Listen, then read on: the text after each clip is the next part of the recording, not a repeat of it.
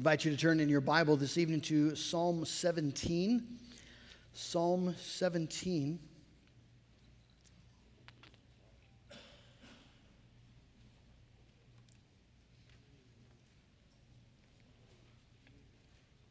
What I'd like you to do tonight is just have your Bible open, and we're going to go through as we study it. We'll be reading it as we go along, and we'll sort of have a Bible study tonight, if you would.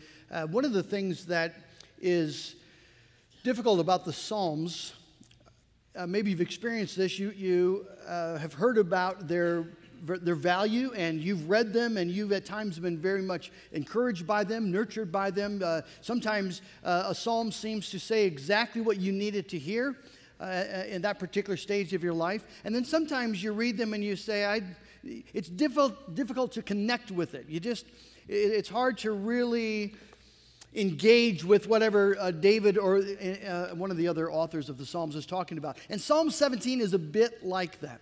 So what I'd like to do tonight is just help us understand the context that out of which this psalm comes. And then I think the benefit of a psalm like Psalm 17 is just we get to walk with someone, a man just like us, who is in a difficult trial, a difficult circumstance, and is learning what it means to live by faith. We know that one of the critical principles of being a Christian is that we don't walk by sight, by what we can see, what we can discern.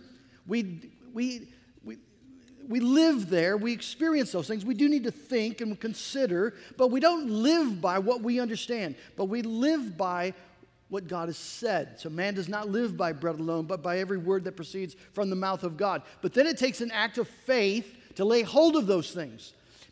When you are in a difficult place, when you are in a time where you are experiencing fear because you have a doctor's appointment and you're nervous because the tone in his voice when he talked to you last wasn't encouraging, and you've read maybe some articles and you have been doing some self-diagnosing, and it's hard to sleep at night. Or things are not going well at work, and it's very possible you're going to lose your job. Your marriage is not what you had hoped it would be. It's difficult. It's hard. Sometimes you wonder if you're going to make it. Your children are not behaving as they grow up. They maybe haven't laid hold of the faith the way that you expected they would, and they're asking questions you never thought you would hear come out the mouth of your child. And those are the realities that God's people live with. And in those times, we know what we ought to say and how maybe we ought to feel. The challenge is how to actually lay hold of those things we know to be true in a way that it changes the way we're in that circumstance, so that we can be in a difficult place actually with joy, with peace, to the honor of God. So that's what David is wrestling with. We don't know exactly when this psalm was written. It's most likely it was written when David was running for his life from King Saul. If you remember the story, David was a young boy, 15 years old. He was out shepherding his father's sheep. Remember, he was the youngest of the sons, and he likes shepherding the sheep. It isn't an exalted position, but David loves it. He's out there. We know that he's writing poetry, honing his skill. He's learning. He knows how to play an instrument. David is enjoying his God as a young boy, a 15-year-old. And then one day, this man Samuel shows up to the homestead and says, "I've come here to anoint a king," and goes through all the sons. None of them are the right ones. Finally, they call for David, and David comes, and God says, "That's him. Anoint him." And so Samuel the prophet, who's the leader of the land at that time, Samuel, or the spiritual leader at least, Samuel anoints David. And David's life blows up. David is suddenly finding that he ends up going, he defeats Goliath, a magnificent victory early in his life, and then he's welcomed into Saul's household, and he's actually playing music for King Saul, and he's rising in rank. He becomes a soldier and then a captain. He becomes a leader, a man of significance. And then Saul tries to spear him to the wall, and David is on the run for years, hiding in caves. And he doesn't know how long this is going to go on. This is most likely the context where we find David writing this. He's hunted like an animal. He's forced underground, running for his life, and he doesn't know when it's going to stop. He doesn't know how it's all going to turn out. We know the story. We can read the book. He doesn't know it. Isn't that true that so often in our lives, that's one of the most difficult parts of the trial, whatever it is, we don't know how it's going to fold out. If we just had the playbook, right, the Lord said, okay, you're really sick right now, but by Tuesday, you're going to be fine. Or it's going to be a difficult year, but I'm going to be with you, and these things are going to happen, and by this time next year, it would just make it so much more simple. God doesn't do that. Why not? Because he says he's given us everything we need to live in faith and hope and joy, and he calls us to lay hold of it. And that's what David is wrestling with, and that's what he finds here in Psalm 17. Let's look then at the first few verses as David just begins his prayer asking God to hear him and to consider his case. Let's look at first two verses. Hear a just cause, O Lord, attend to my cry. Give ear to my prayer from lips free of deceit. From your presence let my vindication come. Let your eyes behold the right. Now, what is David feeling as he's writing that? Well, he's feeling like he's a victim of injustice. And he's coming to God and uses, in a sense, courtroom language. Lord, hear my case. I'm going to lay out for you my cause and judge, O Lord. He has a deep sense of being wronged. Put yourself in his shoes. David is hunted. Saul is trying to take his life. David hasn't done anything wrong. He's not done anything wrong. He was perfectly fine out shepherding the sheep. And then God decided to make him king. David didn't decide that. It was Saul's own fault that he was being removed from the throne. It was because of Saul's sin that God was done with Saul and Saul's household. And if Saul had any fear of God, or if he would have acknowledged God in any way, he would have accepted the rightness of God's judgment on his household and the rightness of God promoting David to be his successor. And it wasn't as if Saul didn't know David. He did know David. David had lived in his house. David had proven in every way to be a faithful, loyal servant. But now Saul is sending out his armies to put David to death, to hunt him down like they're chasing a wild animal. Saul is spreading lies about David. I mean, the injustice of it stinks to the heavens. And David appeals then to the Lord. You know this, Lord. Hear a just cause. And as he argues, you see, with his innocence, he pleads, as he pleads his case, he argues his innocence. Notice verse 3, 4, and 5. You've tried my heart. You have visited me by night. You have tested me, and you will find nothing. I have purposed that my mouth will not transgress. With regard to the works of man, by the word of your lips, I have avoided the ways of the violent. My steps have held fast to your paths. My feet have not slipped. Now, David is not saying that he is without sin, that he's sinless, but he is saying here that he is blameless in regards to this circumstance. He has not dealt wrongfully. He has not spoken wickedly with his lips. He's purposed not to do that. In fact, if you read the story, you'll find that when David does say something that he feels is dishonoring to King Saul in some way, he repents of it. You see, David has been acting in the right. He has not taken the ways of violent men, verse 4. He's not taken matters into his own hand, even though he could. Remember when God, in a sense, gave Saul into his hand? David and his men were hiding way in the back of the cave, and Saul came in to relieve himself. And King David could have just taken his life like that. Twice David had a great opportunity to take Saul's life, and both times he resisted. Why? Because Saul is God's anointed king, and David knows it's not his place to take violence, to take matters into his own hand. He's been careful to walk in paths of obedience, verse 5. And David says in verse 3, Lord, you know this. You've tried my heart. You've tested me in this. David knows that God knows that he's innocent. And yet the circumstance continues. And so he prays, help me. Help me. Verse 6 and 7, I call upon you, for you will answer me, O God. Incline your ear to me. Hear my words. Wondrously show your steadfast love, O Savior of those who seek refuge from their adversaries at your right hand. And now you note there's been a slight shift in the psalm.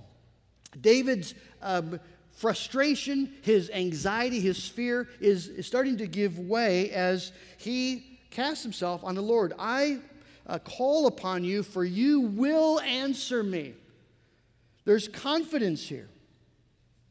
Confidence rooted partly in the justice of his cause, but confidence, notice in verse 7, rooted in the character of God. Notice how he describes God. O Savior of those who seek refuge from their adversaries at your right hand. That's a wonderful description of God. The Savior of those who seek refuge from their adversaries at his right hand. It's precisely what you need to know when you're in a time of trouble. That God is like this, the rescuer, the Savior of those who seek refuge in him. That's what God is like. And so that's what David appeals to, the character of God. Now, on what is that knowledge based? Where did David learn that name of God? Where did he learn that characteristic of God? Well, he learned it in part in past experiences. When David was facing Goliath, when he was ready to go, and he's having a conversation with King Saul, who thinks that he's woefully inadequate for the task, David says to Saul, 1 Samuel 17, you could read the story. David reminds Saul, I used to be a shepherd, and I kept sheep for my father. And when there came a lion or a bear and took a lamb from the flock, I went after him and struck him and delivered it out of his mouth. And if he rose against me, I caught him by his beard and struck him and killed him. And he says in verse 37, the Lord who delivered me from the paw of the lion and from the paw of the bear will deliver me from the hand of this Philistine. David had experiences in his past of God being a Savior of those who take refuge in him. But more deep than that, more foundational than that, his conviction, his confidence is rooted in the character of God as it has been revealed in the Scriptures. David, you see, is recalling here God's saving activity, particularly in regards to the exodus of Israel out of Egypt. And there are several signs that David has that in his mind. The Hebrew here, where we read, wondrously show, right? Wondrously, verse 7, wondrously show your steadfast love. That the Hebrew there, it mimics the wondrous signs that we read about in the plagues. These are magnificent expositions and displays of the power of God and the covenanted love of God for Israel as he rescues them out of Egypt. They are wondrous signs of God's power and covenanted love. And David references the steadfast love of God. It's the covenant love of God. It's his committed love that he has for his people. What he's vowed to, the oaths that in a sense God has taken to be faithful to his covenant people. And then in verse 8, there seems to be a clear reference to Deuteronomy 10. Let me just read that for you. Where Moses sings a song at the end of his life about God's love for Israel. Moses says he, God, found him, Israel, in a desert land, in the howling waste of the wilderness. He encircled him, he cared for him, he kept him as the apple of his eye. Like an eagle that stirs up its nest and flutters over its young, spreading out its wings, catching them, bearing them on its pinions. You see, David seems to have the language of Scripture and the truth of God's saving acts in the past. Those things seem to be forming his heart and his mind as he prays this prayer. God has revealed himself. He's not a hidden God. He's revealed himself in his word. He's revealed himself in his saving action. David appeals to what he knows then of God. He's going to put his trust in what God has said. And he says, Lord, put me there. Make me the apple of your eye. The eye, of course, is one of the things that is most tender, that you naturally, instinctively protect the eye. David says, Lord, I want to make me that. And make me that because God has promised to be that. And hide me in the shelter of your wings because God has promised to do that. And the reason David longs for that sort of intimate protection is because his enemies are real. They're not pretend.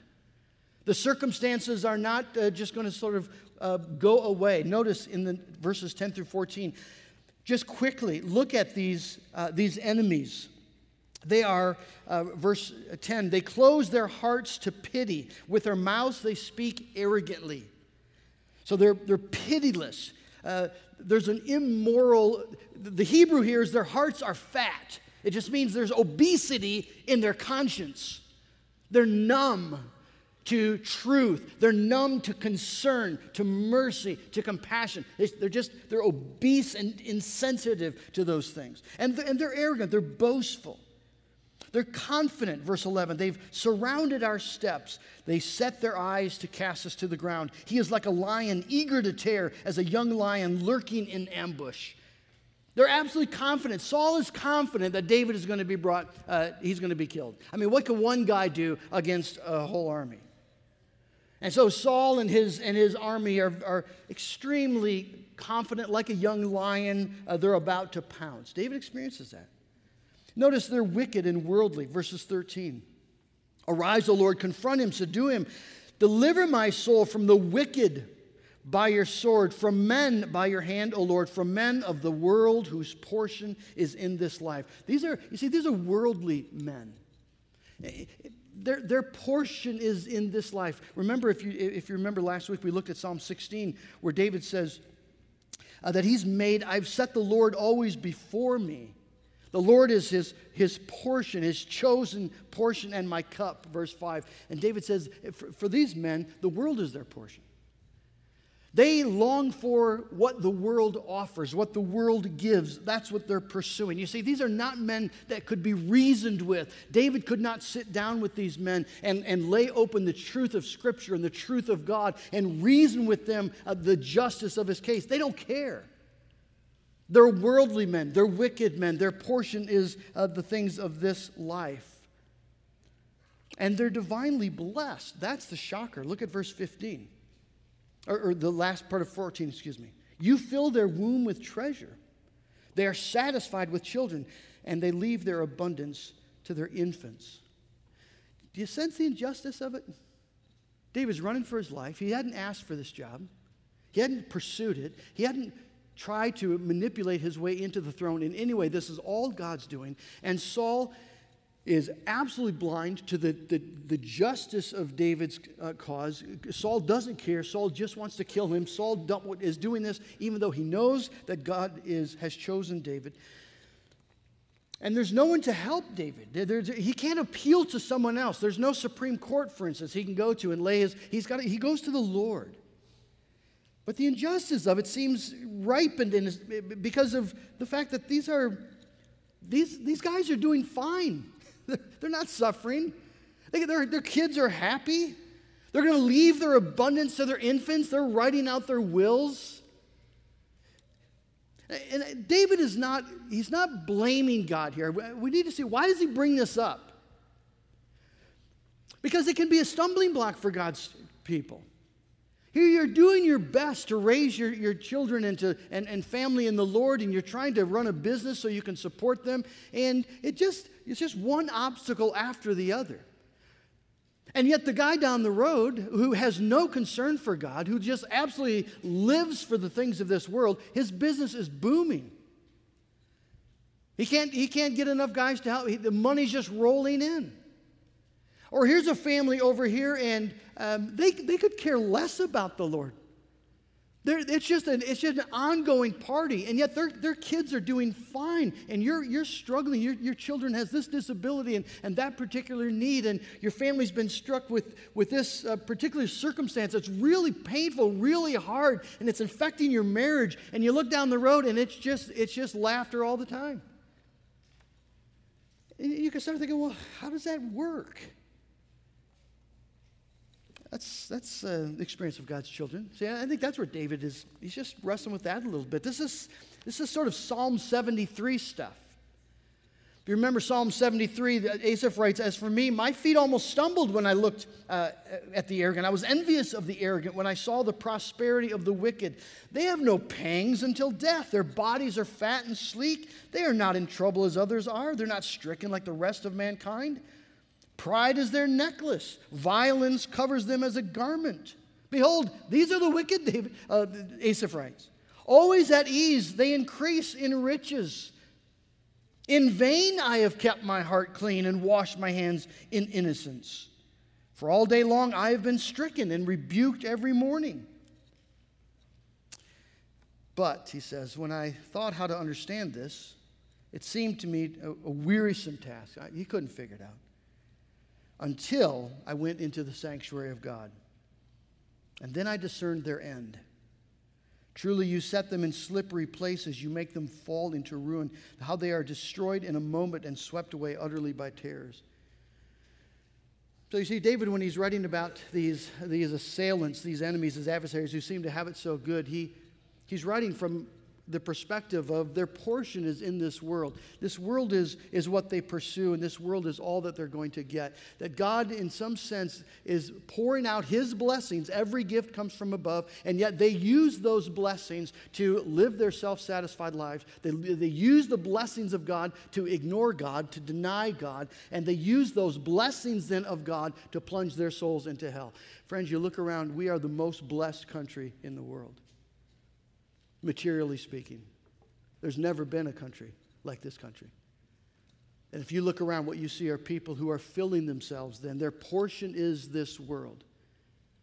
The portion is the stuff that money can buy. The portion is the experiences that maybe media or entertainment or sexual perversion can offer. And that's their portion, and they unashamedly then are pursuing that. So the woman on those awful videos from Planned Parenthood who's selling baby parts says, "I want a Lamborghini."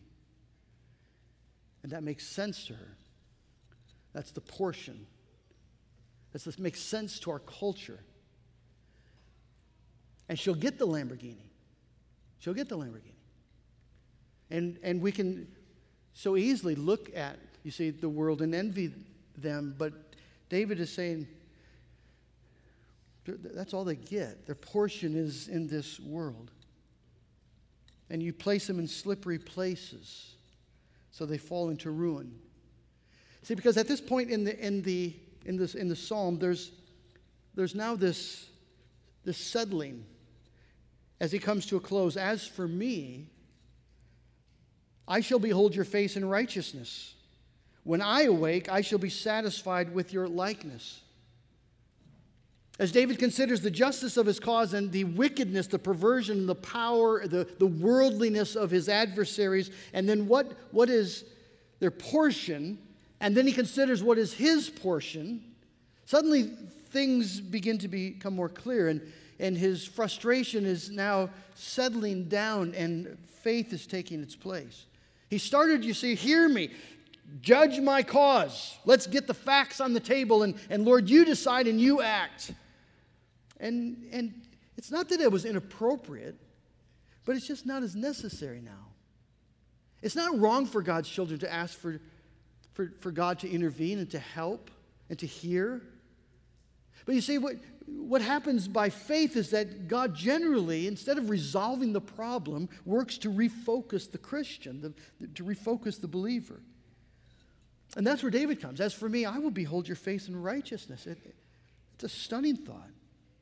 I will see God, the one who is my chosen portion, my cup. Job writes similarly, I myself, he says, will see him with my own eyes, I and not another. How my heart yearns within me. If you're a Christian, that's what you want more than anything. You want to see Jesus. End of the day, you want to see Jesus. And you learn as you move along in your Christian life, and as you grow older, and you suffer a disappointment here, and a dream that's going to die here, and a trial that's going to just be with you here. It's not going to go away. And you learn that in this life, this isn't where the greatest blessings come. There are many wonderful blessings, and we thank God for them, but this isn't where we get satisfied. This isn't where your heart is going to really find its home. This isn't where you're going to experience what you long for, what you hope for. No matter how good the blessings of God might be, they're never going to be what you were created for. It's important to realize that, or you're going to go chasing after things that aren't yours to have. And you're going to wreck your heart and soul and lives in the process. It's critically important for us to get our eyes set on what really is our portion, what really are we living for, what really is going to bring satisfaction. It's just going to be Jesus. When I awake, I will be satisfied with your likeness. See, when he gets there in his mind and heart, then the answer, in a sense, has already come. The circumstances haven't changed, but he's moved from fear to faith and even joy. Now, maybe tonight you're sitting here and thinking, well, that's really nice, Pastor, but you don't understand my circumstance, and I want my circumstances changed. I can't do this. And I would just appeal to you. Life gets hard. It gets really hard, and this psalm is an affirmation of that. David isn't writing just because he's having a bad day. This is an ongoing, life-threatening reality. It's hard. And God knows it's hard. There's nothing in Scripture that will say just buck up. But what Scripture does, it says, well, what really, really matters to you? Because Scripture will push back if we say what really ultimately is necessary is that I have the life that I want to have. That I have the marriage I want to have. I have the job I want to have. I have the family I want to have. I have the health that I want to have. What really ultimately matters is that. Ultimately. And Scripture will just push back. It doesn't work that way.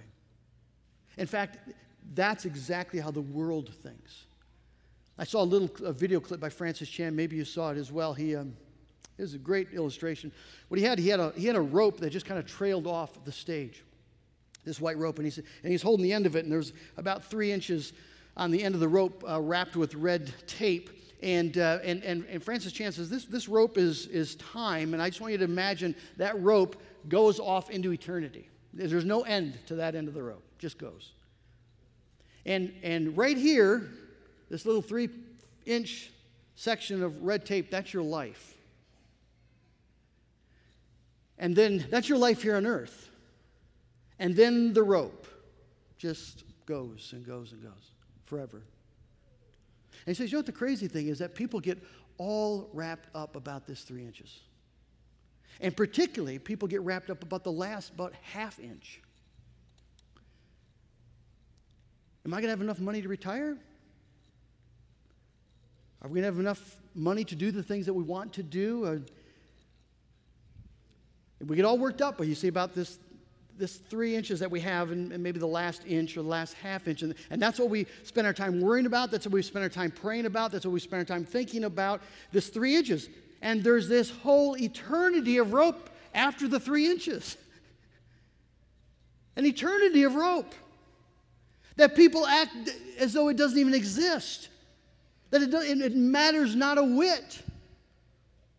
But what's happening to my marriage and my job and my retirement account, what's going on with the stock market, that's what I worry about. That's really what I'm paying attention to. And there's all of this eternity that I'm not paying attention to. You say that's the height of foolishness. The genius of a Christian is that we realize that in this 3 inches right here, God has loved us and sent a Savior. And God is perfectly able in these 3 inches of our life, all of it which matters, every bit of it, every tear is remembered. But God is at work in these 3 inches if you are a child of God so that your eternity is bliss. And all that rope is joy in the presence of Jesus Christ. And so the question for us now is, are we willing to live in this little 3-inch section? Are we willing to live trusting Him? And has He done enough to give us hope, even in difficult circumstances? Is there more that God could do? Could he make a better promise? Could he give you greater assurances? After he's already sent his son to die for you and to bear your sin. And in Jesus Christ, he's made you a child of God and promised that you are an heir of everlasting life. And that nothing can snatch you out of his hand. Is there anything that God has not done that he ought to have done to give you everything you need to live in this little section of your eternity, of your existence, in hope? He couldn't do more than he's done.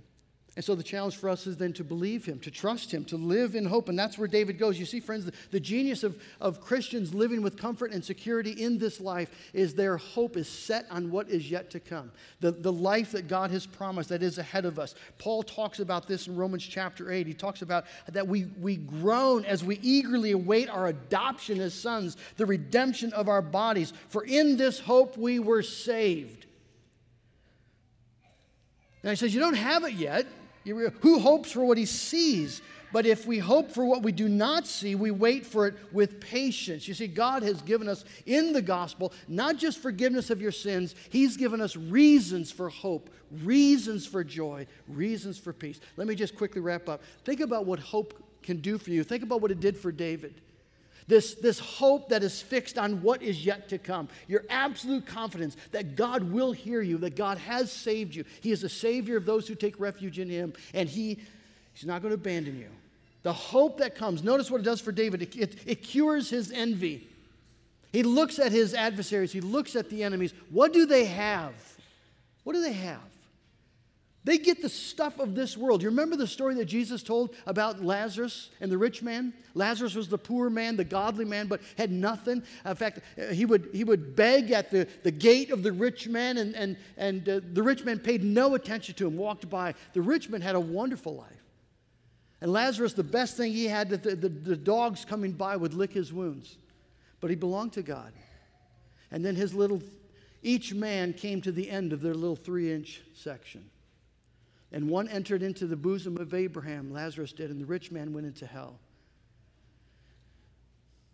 And Jesus teaches in that parable that there's a great chasm that's fixed. Once you die, you are either with the Lord or you are without the Lord.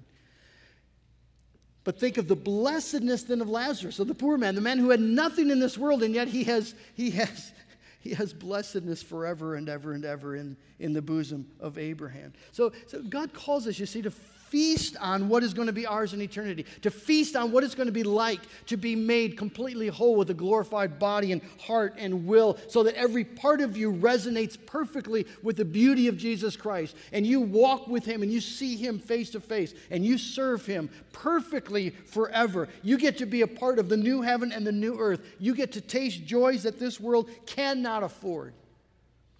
You get to. You do. Because God's written your name on his hand. It's a cure for envy. How could you envy people whose portion is this world? How could you envy them? They're going to lose it so quickly, and then nothing except sorrow. It's a cure for fear. If you know that you belong to God in this way, and that you are absolutely confident that God has made you the apple of his eye, he's sheltering you under his wings, what can people do to you? Well, they can kill you. Yeah, but that's the open door to be with my Lord and Savior, Jesus Christ. So Psalm 56, verse 3, when I'm afraid, I put my trust in you, in God, whose word I praise, in God I trust. I shall not be afraid. What can flesh do to me? They can't do anything except by the hand of God, and even the worst they can do, God turns for our eternal blessedness. And it's a cure for frustration. David began frustrated, he ends in faith. He walks by faith in God's character, and we friends can walk in so much confidence. God has loved us with an everlasting love in Jesus Christ. And God promises that there's great glory yet to come. Can I just remind you of what John says in 1 John 3:2? Beloved, we are God's children now, and what we will be has not yet appeared, but we know that when he appears, we shall be like him, because we shall see him as he is. We shall be like him. Can you imagine that? Because we will see him as he is, and everyone who thus hopes in him purifies himself as he is pure. Psalm 17 is a prayer written for real people in real difficult circumstances, but who have a real God and a real gospel and a real hope forever and ever and ever. We're going to sing here in a minute. One of my favorite, for some reason, this verse stuck with me as a kid, so I grew up singing this song that we're going to sing. When I in righteousness at last, thy glorious face shall see. When all this weary life is past, and I awake with thee to view the glories that abide, then I shall be satisfied. Friends, that day is coming. I hope you're hoping for it and longing for it. Amen.